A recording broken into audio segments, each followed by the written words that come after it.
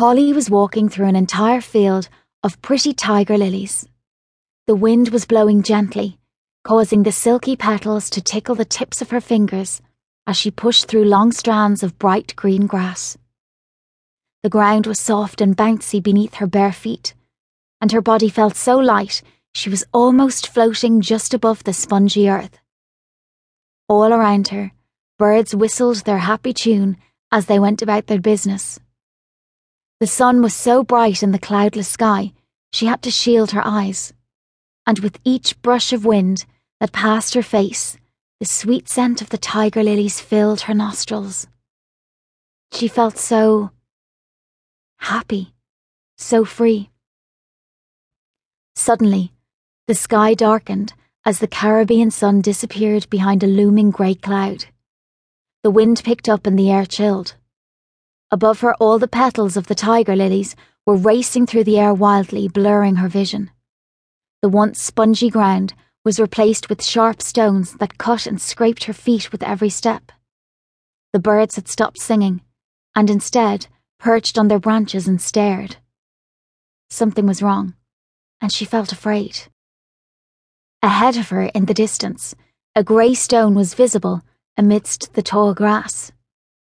She wanted to run back to her pretty flowers, but she needed to find out what was ahead. As she crept closer, she heard bang, bang, bang. She quickened her pace and raced over the sharp stones and jagged-edged grass that tore at her arms and legs. She collapsed to her knees in front of the grey slab and let out a scream of pain as she realised what it was. Jerry's grave. Bang, bang, bang. He was trying to get out. He was calling her name. She could hear him. Holly jumped from her sleep to a loud banging on the front door. Holly? Holly, I know you're there. Please let me in. Bang, bang, bang. Confused and half asleep, she made her way to the door to a frantic-looking Sharon. Christ, what were you doing? I've been banging on the door for ages. Holly looked around outside, still not fully alert. It was bright and slightly chilly. Must be morning. Well, aren't you going to let me in? Yeah, Sharon, sorry. I was just dozing on the couch. God, you look terrible, Hol. Sharon studied her face before giving her a big hug. Wow, thanks. Holly rolled her eyes and turned to shut the door. Sharon was never one to beat about the bush, but that's why she loved her so much. That's also why Holly hadn't been around to see Sharon for the past month. She didn't want to hear the truth. She didn't want to hear how she had to get on with her life. She just wanted... She didn't know what she wanted. She was content to be miserable.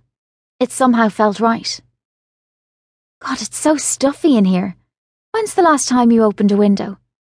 Sharon marched around the house, opening windows and picking up empty cups and plates.